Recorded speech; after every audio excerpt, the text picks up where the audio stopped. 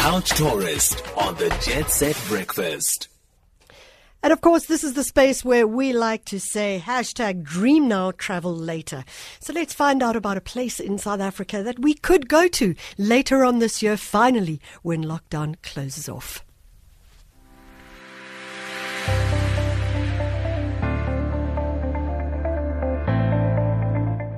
Hi there, this is Schaik from the beautiful tranquil town of McGregor in the Western Cape. Myself and my wife Meg own a music venue here in the centre of our village called At the Courtyard.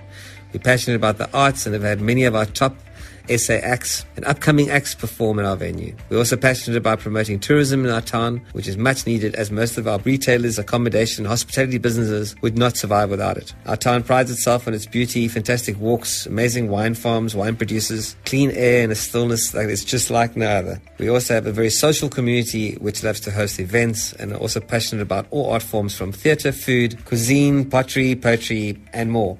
McGregor is very much still a hidden gem as the town lies at the end of this cul-de-sac, and so no passing by trade comes through the town. The downside of this is that we don't see much new money coming in on a daily basis, but the upside is that we attract very like-minded people, generally people that love the finer things in life and usually very gentle in spirit. Please remember small town establishments and like ourselves in these times, and those small towns do need your help in these times. Like the artists often say, we need small town venues to make tours financially viable, and I'm sure that goes for most of the establishments in small towns. They do need your help. Cheers, and I hope to see you in McGregor soon.